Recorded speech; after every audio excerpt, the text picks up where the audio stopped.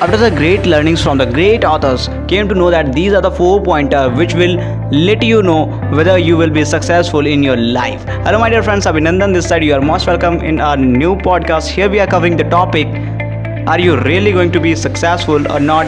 These 4 topics and pointers are going to tell you that are you really going to be successful or not. So here's the first pointer. If you have no skill set and wrong mindset, my dear friends, let me tell you, you will never be successful in your life. And the second point is, if you have no skill set, right mindset, you will be successful in your life. And here's the third one. If you have skill set and wrong mindset, my dear friends, you will be always frustrated and stressed in your life.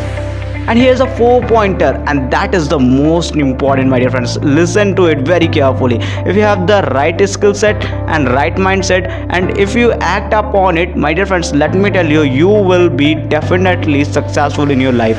So without wasting your time, if you don't have any skill set, do develop your skill set, any of the skill sets, and train your brain, have a positive mindset, and let the results come in your way. So my dear friends, we'll interact in the next podcast. Till the time, be fearless and rise and be the smiling face forever.